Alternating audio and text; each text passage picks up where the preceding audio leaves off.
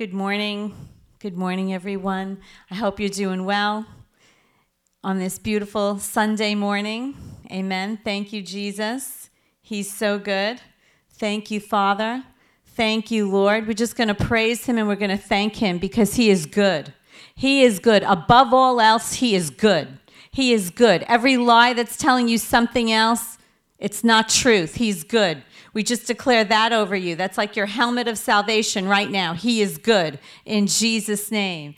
Amen. And I wanted to speak to you today from something that began stirring in my heart a few weeks ago when Gloria Engel was here on that Sunday morning during worship. I was kneeling right over here in the front, just asking the Lord, Lord, what are you saying about this virus? What is going on? And I just wanted, to seek his face on it. And he said to me, what are you doing on the floor? I want you to get up. It's time to stand up and fight. It's time to arise. It's time for the bride of Christ in this city, in this hour, in New York City to arise. No pandemic is going to hold us down or keep us in fear. I lived through 9/11. I'm a native-born New Yorker. We will, by the strength of God, by the ability of the Lord, we will rise up again. And I felt the Lord tell me, get up and fight. Don't cower in fear in the name of Jesus. So I want to release that to you. And I want to release the word that I felt that morning that he gave me. I want to speak it out again. It's from Acts 9:6. And I think it's going up behind me, but you should turn to it in your Bibles and your tablets and in your phones. Read the Word of God. Ingest it because it's going to give you life in this hour. Thank you, Lord. Okay. Now, this is right after Paul got thrown off of his horse as he was going to persecute the church. And the Lord said to him, get up and go into the city, and you will be told what you must do. And immediately, something like later, a few verses later, after he was getting baptized, like scales fell off his eyes and he could see, and he got up and was baptized. That word about getting up. We're not going to stay victims because we are not victims. We're victors because our Father is a victor. He went to the cross for us. You understand? Any born-again believer, any child of God is not a victim of their circumstance. You are a victor. He already paid that price for you. And this is the church's finest hour. So I also felt during my times of prayer in the last week, I also felt that this is going to be the time when some of you are going to find your voice. You're going to find why you were born. That it's all of a sudden everything's going to click and it's going to come alive for you. And it's sometimes in the times of adversity when you seek the Lord and you get out of your shell and you're not being a victim of your circumstances, but you're being a solutionary and you're crying out to the Lord that he's actually giving you ideas. He's giving you strategies. He's telling you what to do. He's making you a voice. So the Bible is full of stories of people who found their voice. And God is writing a story. He's writing a story right now, even as we speak, and your name is in the storyline. You need to find your name in the story of God. He's calling out your name. Hear him calling out to you as you read the stories in the book. Where your tears are is where you're going to be called. Typically, that's what happens when you cry out. I know for myself, I was an intercessor, and every time I would hear stories of the prophets crying out to the Lord on behalf of the people, I would cry too. It just broke me as well, and that's when I knew I was called to intercession. You're each going to find your voice if you search for him out and hear him. He's going to show you where your tears are. It's going to come alive to you. So I want to take one of these stories from the Bible of a woman, Esther, who didn't know that she was called to do anything else but just be the beauty queen. She didn't know that she was called to be a deliverer of her people. She had no idea. She wasn't prepared for anything like this. She was very young. It wasn't something that she wanted even, but it came upon her. The only thing she was preparing for was to go before the king and taking 12-month beauty treatments because she was picked out as one of the most beautiful women in his kingdom. And so the 12-month beauty treatments, that was the only thing she was being prepared for. So you could say like, well, I didn't know. I wasn't expecting this. I had no hint. There were no prophetic words about this. But God knew. And it didn't take him by surprise. You understand? Nothing that you're facing today took him by surprise. So you can get up and be strong in the strength of the Lord. You know what the Lord spoke to Gideon when Gideon too was cowering in fear? You know, the Midianites, they've ravaged our land where I'm hiding. I'm doing the wheat in a wine press because I don't want them to see me, and he's hiding out. You know what the Lord spoke to him and said to him? It's in Judges 6:14.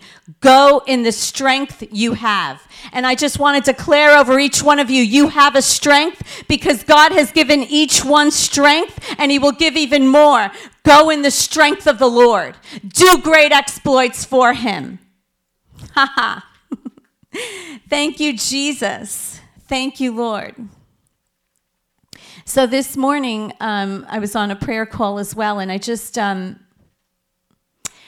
got struck by needing to pray for all of our first responders here in the city. And they've been awesome, and we just want to bless them, and we want to do anything that we can for them, whether it's the medical personnel, the fire department, the EMT workers, the ambulance people, every single person, the police department, our government, we bless them in every way. And then I just looked up, who is a first responder? And this was the definition that really hit me. A first responder is any individual who runs toward an event rather than away. I'm going to ask you today, who are you? Are you a first responder? Are you going to get up and without thinking of yourself and run to the crisis or run away from it?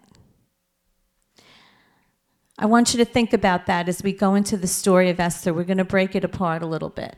And just to give us the background, we're just going to take a few verses from the beginning of Esther. We'll do Esther 1, verse 1 and 2.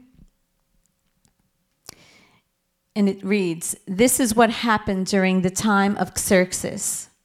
The Xerxes who ruled over 127 provinces stretching from India to Cush. At that time, King Xerxes reigned from his royal throne in the citadel of Susa." Now, Xerxes was a Persian king. His kingdom went from, if you can see how vast it went from India, and Cush is Ethiopia. So it went all the way from Africa, Ethiopia, all the way to India. He was a very powerful man. And, you know, just the background of the story, he needed to replace his queen because she defied him and he didn't like that. So they were doing a beauty thing throughout all the provinces, trying to gather them and see who were the most beautiful women. And if we could read on then from chapter 2 of Esther, verse 5 through 8. "Now there was in the citadel of Susa a Jew of the tribe of Benjamin named Mordecai, son of Jair, the son of Shimei, the son of Kish, who had been carried into exile." Did you hear that? He was carried into an exile. He came in as a slave. Is that understood? That's right. It doesn't matter what your background is. You can be an overcomer. You can be a first responder. "So he was carried from exile from Jerusalem by Nebuchadnezzar, king of Babylon, among those taken with Jehoiakim, king of Judah. Mordecai had a cousin named Hadassah, whom he had brought up. He brought her up because she had neither father nor mother. This young woman, who was known as Esther, had a lovely figure and was beautiful. Mordecai had taken her as his own daughter when her father and mother died. When the king's order and edict had been proclaimed, many young women were brought to the citadel of Susa and put under the care of Haggai. Esther was also taken to the king's palace and entrusted to Haggai, who had charge of the harem. This wasn't a glorious thing. This wasn't like, it was a pageant to see who could be the next queen for this Persian king. And so Mordecai brought her up. They were brought up pretty much in captivity in a land that they were subdued by Nebuchadnezzar, the predecessor of Xerxes. But there was a just man. There was a man looking to father, looking to care for. He was an example. He was a mentor. He was a father figure. I want you to focus on what Mordecai is. Is the Lord speaking to you? Are you a Mordecai? Are you an Esther? Who are you in the storyline that God is writing today? We'll keep going from verse 10 through 12, again from Esther 2. Esther had not revealed her nationality and family background because Mordecai had forbidden her to do so. Every day he walked back and forth. You hear that? He walked back and forth near the courtyard of the harem to find out how Esther was and what was happening to her. Can you picture that? He was walking back and forth, back and forth. People will say sometimes, why do intercessors go back and forth, back and forth? That's part of praying. That's part of keeping watch. He was watching over this young woman to find out how she is, her welfare, how she is, what's going on, how he can help. That's what we do in intercession. We walk back and forth. We cry out to the Lord between what is and what his will is, what currently the present circumstances are and what he wants to accomplish. We want to see his kingdom come on earth as it is in heaven. And that's what he was doing over this girl's life. He protected her. He was her protector. He walked back and forth. So let's go back to the verse. To find out how Esther was and what was happening to her. Before a young woman's turn came to go into King Xerxes, she had to complete 12 months of beauty treatments prescribed for the women, 6 months of the oil of myrrh, and 6 months of perfumes with cosmetics. So that was her background. That was her upbringing. She had a wonderful step-parent in her uncle. It wasn't her natural father. Take the excuses away. If you didn't have a good upbringing as far as a natural parents, just know that the Lord always provides. Even as we're going to just be flipping a little bit, even with Gideon in Judges 6:2, it's not like he had people to mentor him. The angel of the Lord came to encourage him to do it. Whatever it is for the hour, if you say yes in your heart, the Lord will prepare you. He will give you what you need and who you need if you have a yes in your heart. Do not be afraid of the circumstances around you. Just have the yes in your heart and rise up. Get up. Get up. That's what the Lord told Paul. Get up. Get up. He wanted him to preach all over. Get up. Don't be afraid. Don't hide. In Jesus' name. Thank you, Lord. So Esther 2:15. When the turn came for Esther, the young woman, Mordecai had adopted, the daughter of his uncle Abihail, to go to the king, she asked for nothing other than what Haggai, the king's eunuch, who was in charge of the harem, suggested. And Esther won the favor of everyone who saw her. She won favor because she didn't walk in pompousness. She walked in a sense of humility. This is part of a scripture and storyline of her life that I have always loved. Because while other women were going and picking out, this is what I want to wear, and that's the latest fashion, and I want to have some of that and this, she just was like, the king's eunuch who's in charge, she just said, what do you think I should wear? Did you hear that? What do you think I should wear? She said, whatever you think I should wear, I'll wear. See, her spirit man was ready to hear, even from her uncle that later was going to admonish her in something. Because she wasn't full of herself. She was waiting to see what the people over her thought. She was inviting their input into her life. Okay, so then in verse 17, now the king was attracted to Esther more than to any of the other women, and she won his favor and approval more than any of the other virgins. So he set a royal crown on her head and made her queen instead of Vashti. So she won the beautiful beauty contest, and he threw a party for her, and da-da-da-da. But then later, things in his kingdom, they start talking about what happened to Haman, and Haman was elevated to be prime minister in the land. So we're gonna turn now to see, this is the plot of the story just starts to thicken. This is the beginning of it, where we see the crisis right now. Okay, from Esther 3, 8 through 15. Then Haman said to King Xerxes, this was the prime minister, okay? There is a certain people dispersed among the peoples in all the provinces of your kingdom who keep themselves separate. Their customs are different from those of all the people, and they do not obey the king's laws. It is not in the king's best interest to tolerate them. If it pleases the king, let a decree be issued to destroy them. And I will give 10,000 talents. I'll even throw my own money in to the royal treasury to get rid of them all.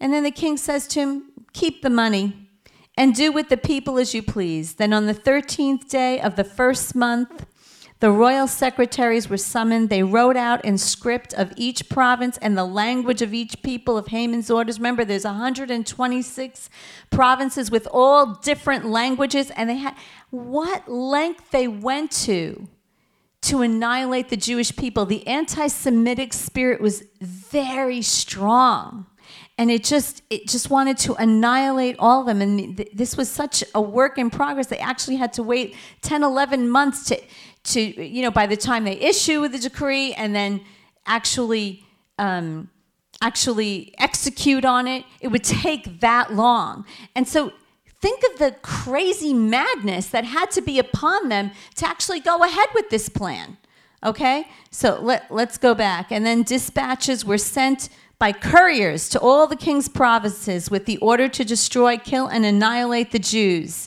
A copy of the text of the edict was issued as law in every province and made known to the people of every nationality, so they would be ready for that day. The couriers went out, spurred by the king's command, and the edict was issued in the citadel of Susa. And then the king and Haman, they sat down to drink. But the city was bewildered. What in the heck just happened? Nobody understood any of this. So then this is where Mordecai steps in. Remember, he's the intercessor who watched over this young woman's life. Thank you, Jesus. Esther 4, 1 through 11. This is one of my favorite stories, you might tell, because I love to read into this. When Mordecai learned of all that had been done, he tore his clothes, put on sackcloth and ashes, and went out into the city wailing loudly and bitterly.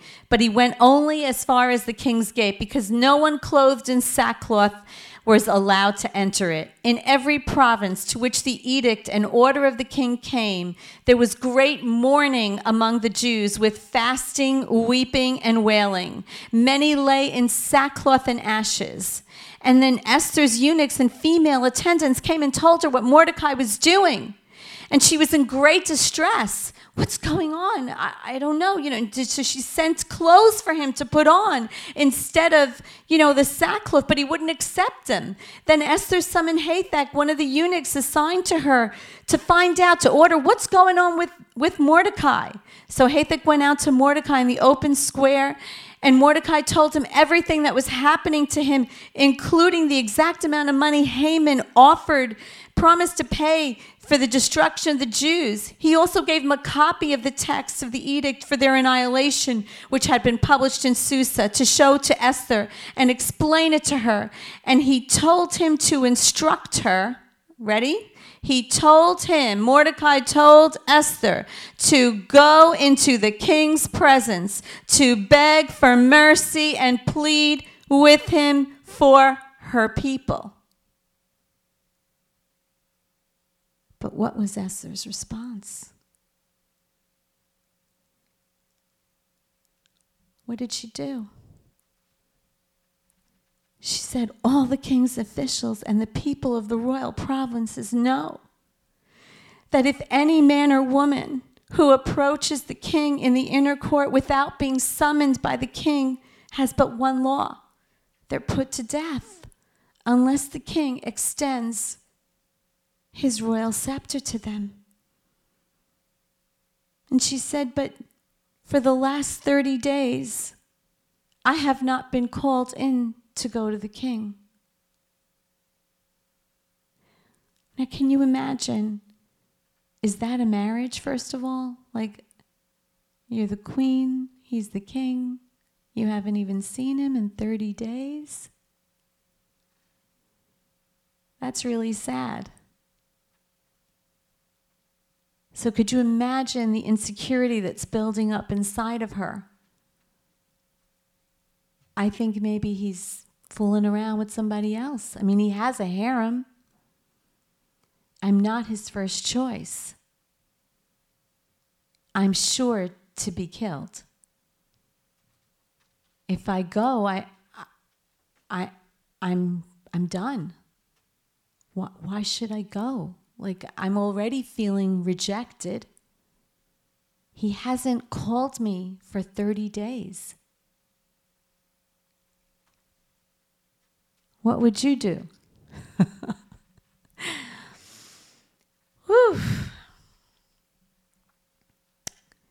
But for Mordecai, he was a spiritual father. Spiritual fathers, spiritual mothers remind people who they are, what they're called to, and what their future is when we forget. And we all need them. We all need them. And if you don't think you need them, maybe you're just above everybody. But God has called us to be in family. And it was Mordecai's words that penetrated her heart and helped her to make sense of what was happening. He was the one pacing back and forth. And now he's pacing, but he's wearing sackcloth. He's wearing the sackcloth, but he knows what he instilled in this young woman. And he knows that could it be? Okay, we'll read it together. Woo! A father in the faith. Rise up.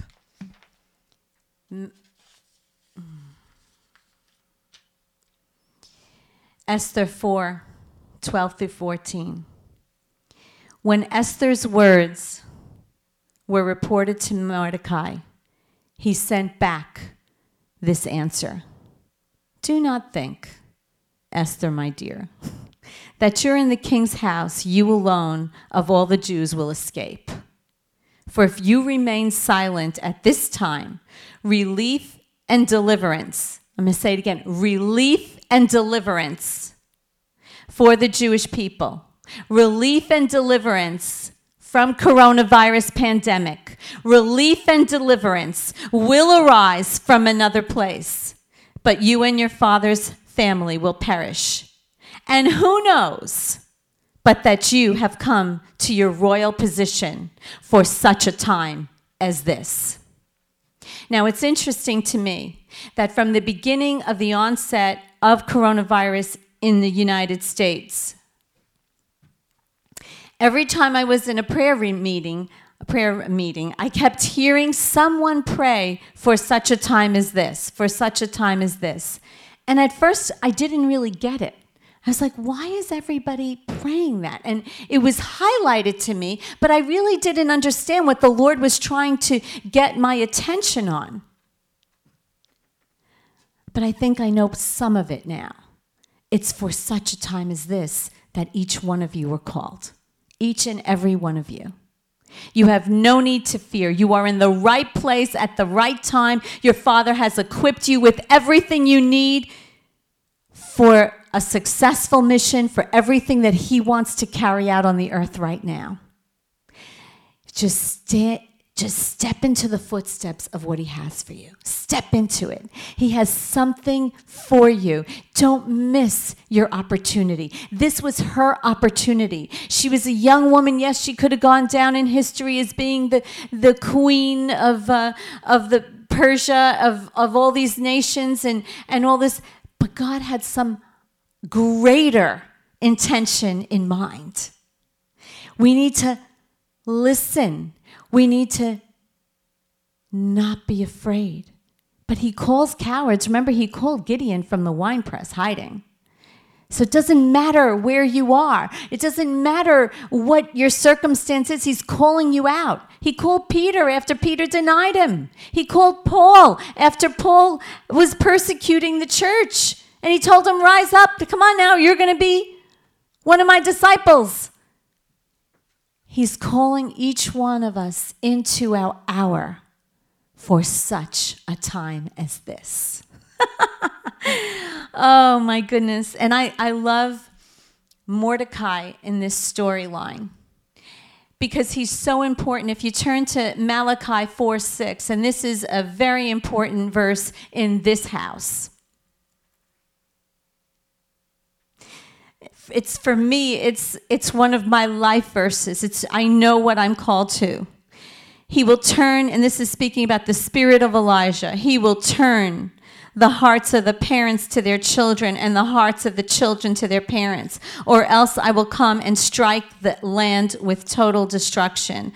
Another version says with a curse. And this is the last verse of the Old Testament.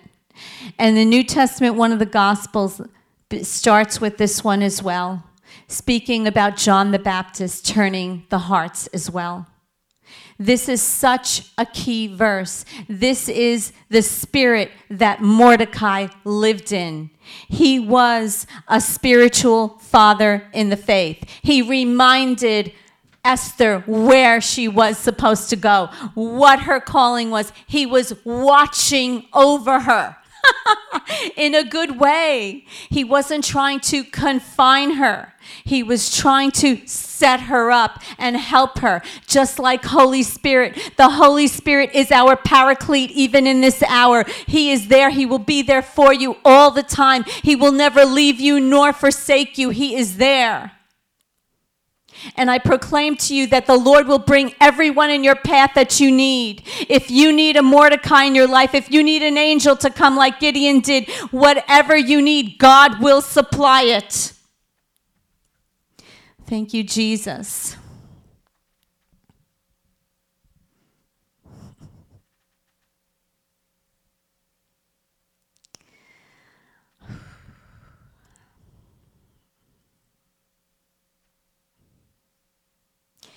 You know, sometimes we want to save our lives, oh, I'm just going to hide out in the palace. I know I'm going to be taken care of. I know I have that protection. That's why I bought all those extra rolls of toilet paper and the masks and the sanitizers and all that kind of thing. That's self-preservation. So much teaching has come forth from this house on being a son and daughter, on sonship, and not acting out like an orphan. I'm going to challenge every one of you, and maybe you didn't hoard, but maybe you did. So if you hoarded or if you just did a little stockpile of anything at all, maybe it's toilet paper, maybe it's finances. But I'm going to challenge you to go to the Lord and ask him, God, do you want me to give any of this away? Do you want me to walk out and be an Acts church? We all say we want the signs and the power and the miracles. But it started with they were their brother's keeper. They put their things together. They found out who was in need and helped to meet that need. You want freedom? Give, and it's going to be given unto you. Even if it's a roll of toilet paper, if that's what you have faith to give. But God might be challenging you to do a little bit more than that. I lived through 9/11, and we're going to live through this. And we're going to be our brother's keeper. I know that that's what the Lord is challenging us to do.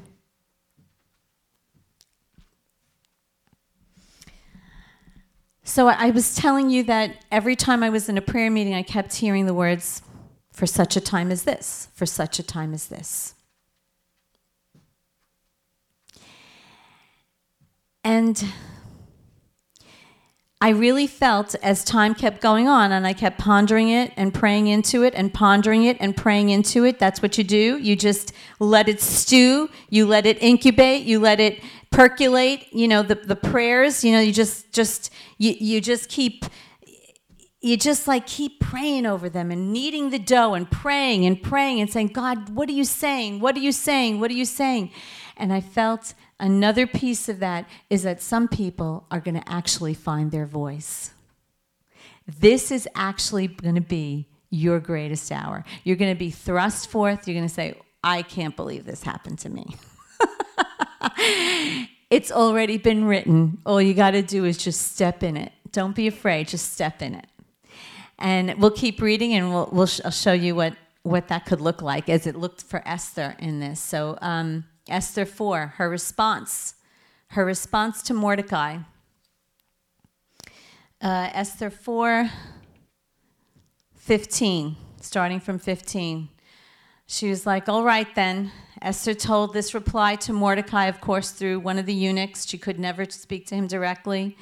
Go gather all the Jews who are present in Shushan and fast for me.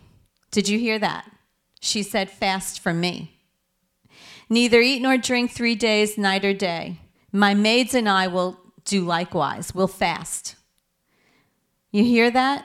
You want a new mantle? Sometimes you get new mantles from fasting. Ha ha. Something our flesh hates. And we're all in a fast. We're all in that global fast. I encourage you, if you haven't stepped in to it, there's surely something you can do in this hour. He's giving out mantles. He's giving out that authority. And many times it's birthed in a place of prayer and in a place of fasting. The mantles are being given out. Thank you, Jesus. So she asked him, go fast and pray for me. And so I will go to the king. She was going to go after the 3 days, which is against the law. And if I perish, I perish. So Mordecai went his way and did all according that Esther commanded him. So if I perish, I perish. Wow. That's a tall order. Most of us, that's not what the Lord is asking us to do. But he might be asking us to get groceries for someone. He might be asking us to give them some money, to make some meals for some of the first responders on the ground that don't have the time to have home-cooked meals or family meals, but you can help make their family life a little better by making family meals for those of you that know them. But God will give you ideas. This is a time for solutionary people, prophetic people, and this is a prophetic company. We are solutionary driven. We are always going and saying, Papa, what do you say about this? What do you say about this? Let's be boots on the ground, as Heidi Baker would say. Boots on the ground. Thank you, Jesus. You have an opportunity to be a hero today and live and be known for something greater than self. Don't live for self-preservation. It's our time to exercise generosity, to dream with God. And fasting, I'm telling you, it gives you a voice. Thank you, Jesus. I'm going to encourage everyone, stay on that fast or go on it now till Easter. Okay, so then we'll go see more of the story. Esther 5, 1-8. On the third day of the fast, Esther put on her royal robes and stood in the inner court of the palace in front of the king's hall. The king was sitting on his royal throne in the hall facing the entrance. When he saw Queen Esther standing in the court, he was pleased with her. And he held out to her the gold scepter that was in his hand. So Esther approached and touched the tip of the scepter. Then the king asked, "What is it, Queen Esther? What is your request? Even up to half the kingdom, I'll give it to you." "If it pleases the king," replied Esther, "let the king together with Haman come today to a banquet I have prepared for him." And then the king said, "Bring Haman at once so that we can go to this banquet." And then at the banquet, he says, "Now what's your position? What's your petition? It will be given you. What's your request? Even up to half the kingdom. Let the king and Haman come tomorrow to the banquet I will prepare for them. Then I will answer the question tomorrow." I want to tell you something even about her character. I know me. If something this pressing and something so important, people's lives, I would just be screaming and screaming. She had the fortitude to hold back. She knew how to go low and wait on the Lord. Okay? So I'm going to speak this over each one of you right now that's facing what you think are dire circumstances. Peace, be still. Her entire people group were going to be wiped out. And she did not scream and yell and start pointing the finger at Haman and accusing. She invited them to a banquet. And then when asked what to do next, what is the petition? What is it? She said, "No, if it pleases you, come back tomorrow." She had dignity and royalty, and she knew the King of Kings. She knew how to wait on the Lord and not be anxious for anything. And I just declare that over each one of you. I prophesied over you. That is your portion, to wait on the Lord, not in turmoil. We just bind that turmoil right now. All the unrest, all the anxiety, we bind it. We take authority over it in the name of Jesus. We declare it is not your portion. Here is a woman that was faced with annihilation of people in of her entire lineage, her entire line and they were scattered in every province. Remember, the Jewish people were slaves and they were subdued throughout the 126 provinces. They were scattered in the diaspora. And yet, she held her peace. And I just speak to you today. You too can hold your peace, and you can speak over coronavirus, and you could say, "You are under my feet. You go in Jesus' name. I bind you. Be still, implode upon yourself. That's it. No more spreading in the name of Jesus." You can speak these things too. Peace over the storm, peace over your block, peace over your apartment building, peace over the streets, peace over the hospitals, peace over the stock market, peace over the banks, peace over the government, peace over the president, peace over our governor, peace over our mayors. Peace. You have that authority. I'm speaking it to you. You have that authority. If you don't know who you are, take it now. You have that authority. You do not have to be anxious for anything. You were born for such a time as this. God knew what he was doing. He set you up for this hour. This is your time. This is your time to rise. This is your finest hour. That's it. That's it. Don't take anything else.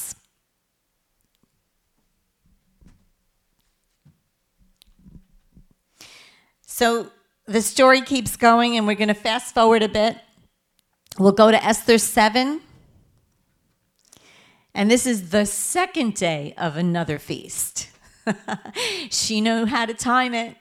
Timing is everything. Thank you, Jesus. Timing is everything. He's got your times in your hands. Remember what Psalm 16 says, "The lines have fallen to me in pleasant places. I have a good inheritance." I declare that over each one of you in Jesus' name. Thank you, Lord. Okay, Esther 7, verse 2 through 6. "And as they were drinking wine on the second day, the king asked Yet again, Queen Esther, what is your petition? It will be given you. What is your request? Even up to half the kingdom, it will be granted. Then Queen Esther answered, if I have found favor with you. Again, she's going low. She's going humble. She's not telling him off. She's not telling him, I'm the queen. You should have done this and this and this and this for me. And yet you didn't see me for 30 days. Your Majesty, if it pleases you, grant me my life. This is my petition, and spare my people. This is my request. For I and my people have been sold to be destroyed, killed and annihilated. If we had merely been sold as male and female slaves, I would have kept quiet, because no such distress would justify disturbing the king. King Xerxes asked Queen Esther, who is he? Where is he, the man who has dared to do such a thing? Esther said, an adversary and enemy, the vile Haman. Then Haman was terrified before the king and queen. Know your place, know your authority, wait on the Lord, get counsel from the spiritual moms and dads around you, look for it, be open to receive it, want to receive it. Who knows? Who knows what God has for you to do for his kingdom and his glory? See, it would have just been for her to be queen. That's just great and dandy. But she was called for such a time as this.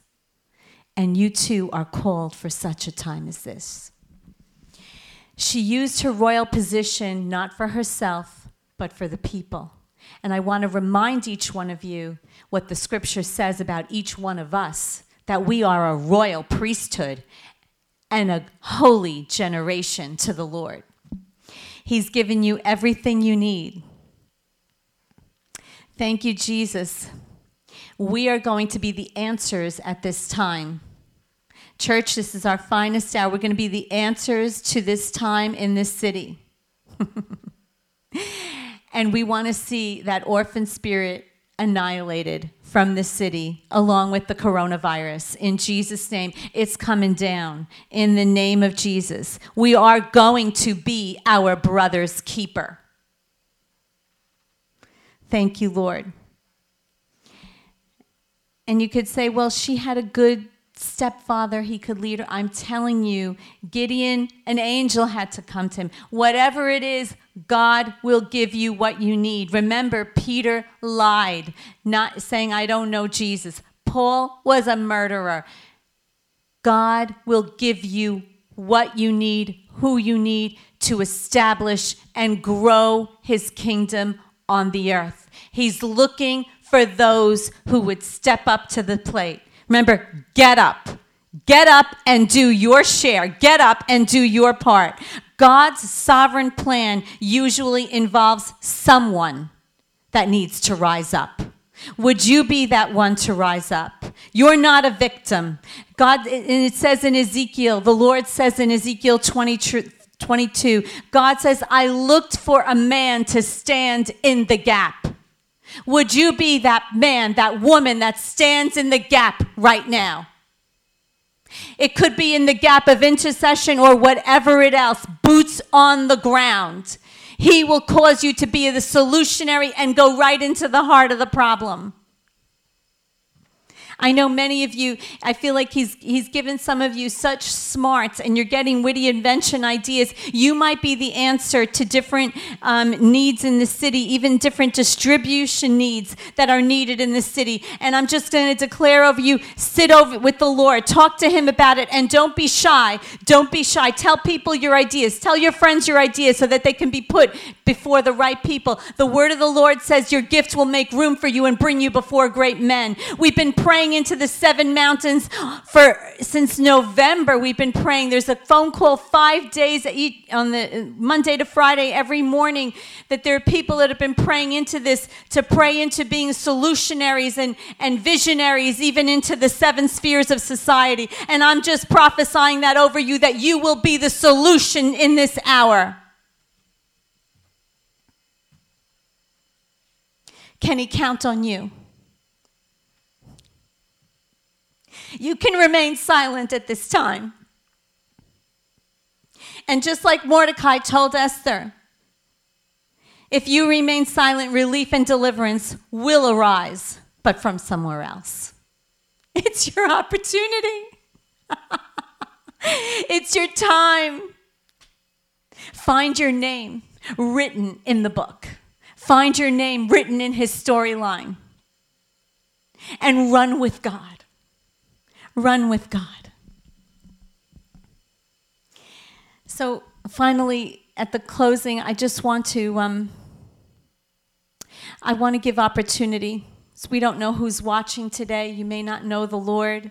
And I just want to tell you that Jesus is the only one that satisfies. There's nothing else. There's no one else. Here people were willing to give up their lives back in the Old Testament, in the New Testament. Even today, people are willing to give up their lives because they know the King of Kings and they know how loved they are inside. But nothing else in this world satisfies. And I want to show you a description of what it's like that nothing satisfies. What a person in the storyline that we've been talking about today, even from Esther, and it's the bad person, the villain in the whole plot here was Haman. And if we turn to Haman and to Esther, Esther chapter 5, verse 11 through 13, we can really see how sad it was, how sad a life it was to live for nothing else but self, which was what Haman lived for. Okay, and it says that from verse 11, Haman, he was the prime minister of Persia, okay? It says Haman boasted to them, to his family and friends, about his vast wealth, his many sons, and all the ways the king had honored him, and how he had elevated him above all the other nobles and officials. And that's not all, Haman said. I'm the only person Queen Esther invited to accompany the king to the banquet she gave. And she has invited me along with the king tomorrow. But all this gives me no satisfaction as long as I see that Jew, Mordecai, sitting at the king's gate. No satisfaction.